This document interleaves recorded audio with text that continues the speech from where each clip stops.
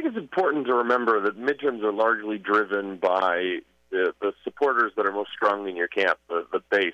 And so oftentimes it's really about getting out, swing voters and things like that. So I think we're certainly seeing plenty of passionate support for the strongest of supporters of both political parties.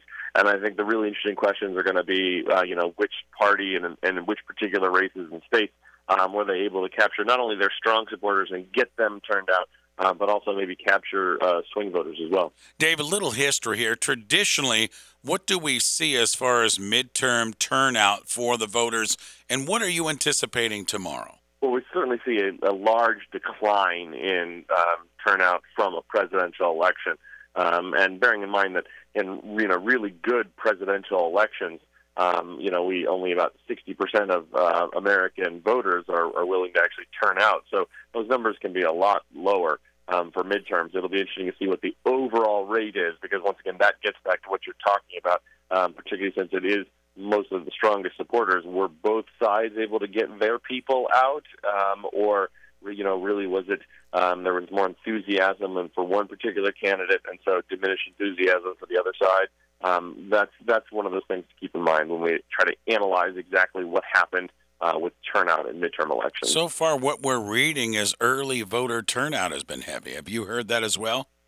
I think a lot of people got used to, during the pandemic to voting early in person, sending in some their mail-in ballots early, things like that.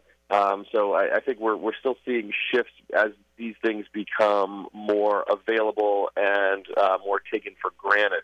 On the one hand, hopefully we'll have figured out a little better ways to count mail-in ballots faster, maybe, so we might know the results quickly on Tuesday night. But there's always the possibility this could also be like 2020, where we have to take a little while to really get accurate understandings of the outcomes of some of these elections that are close.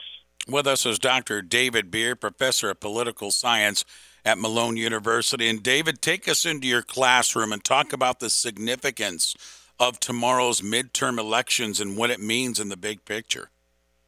Well, it's about what the message is, and if we're going to and how we sort of analyze the results as they sort of played out for the country, right? I mean, if the Democrats have a bad day, we're going to try to ask questions like, was focusing on abortion after the recent Supreme Court decision, something that was actually appealed to their base, but actually didn't swing independent voters more than basic, issues of, say, economics, inflation, things like that, gas prices.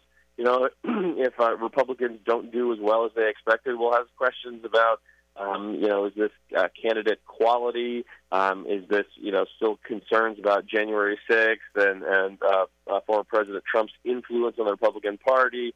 Things like that. So we're going to really kind of look to see, is there a kind of an overall takeaway we can have from the election, or, where there may be just particular quirks in states. And really we'll look at how our polling did.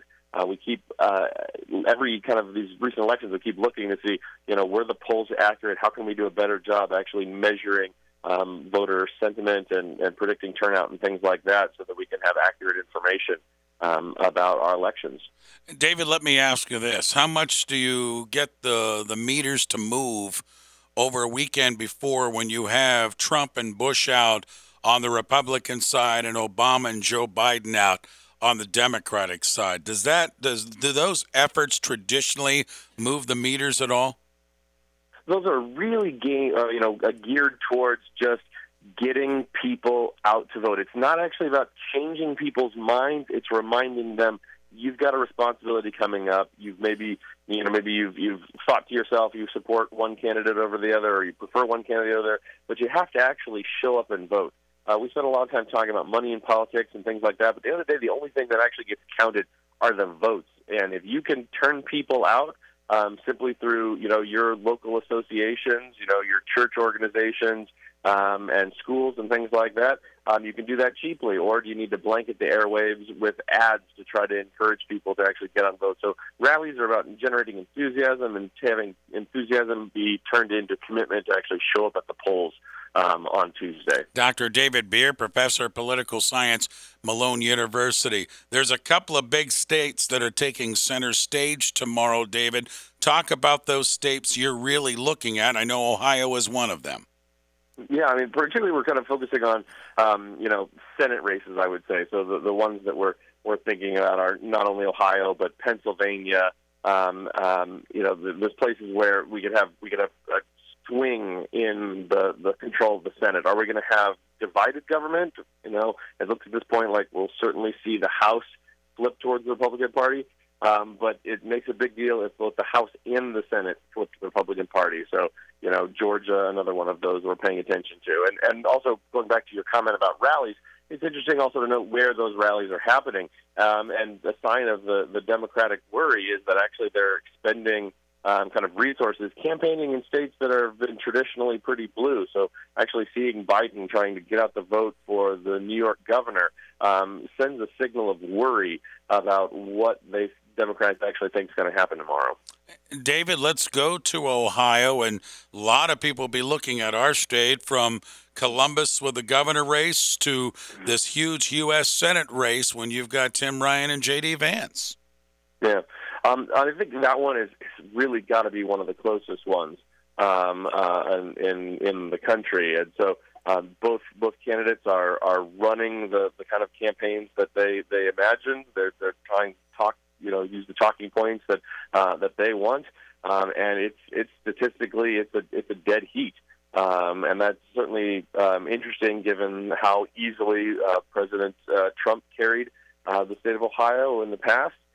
So certainly there's, Tim Ryan is putting up quite a fight, but it's statistically a dead heat. And so we'll see what happens when it comes down. And I think the governor's race, I think we're not seeing as much attention to that in national politics because there seems to be a general consensus that DeWine has a comfortable advantage if things work the way that the polling indicates.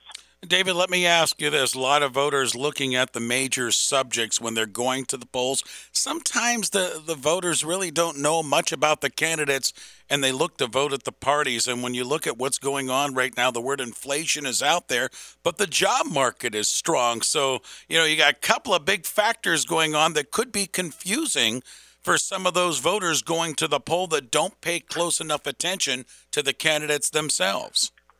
Well, no matter how close attention you pay, you're really never going to find a candidate that agrees with you on 100% of issues, just because people's personalities are so different. So we always sort of make some compromises to sort of focus in on a particular issue or maybe set of issues or things like that.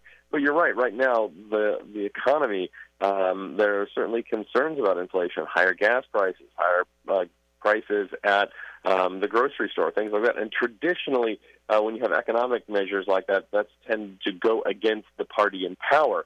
So that's one of the things that Republicans are leaning into. For Democrats, you could certainly try to educate the populace and the voters and say, like, well, this isn't really our fault because we can't control these things, or that's the result of lingering COVID effects and Vladimir Putin's invasion, things like that. But you're always trying to capture people's attention in a way for them to understand and for them to actually, like I said, have that commitment to actually show up to the polls and vote on the basis of what they've decided to preference in this election.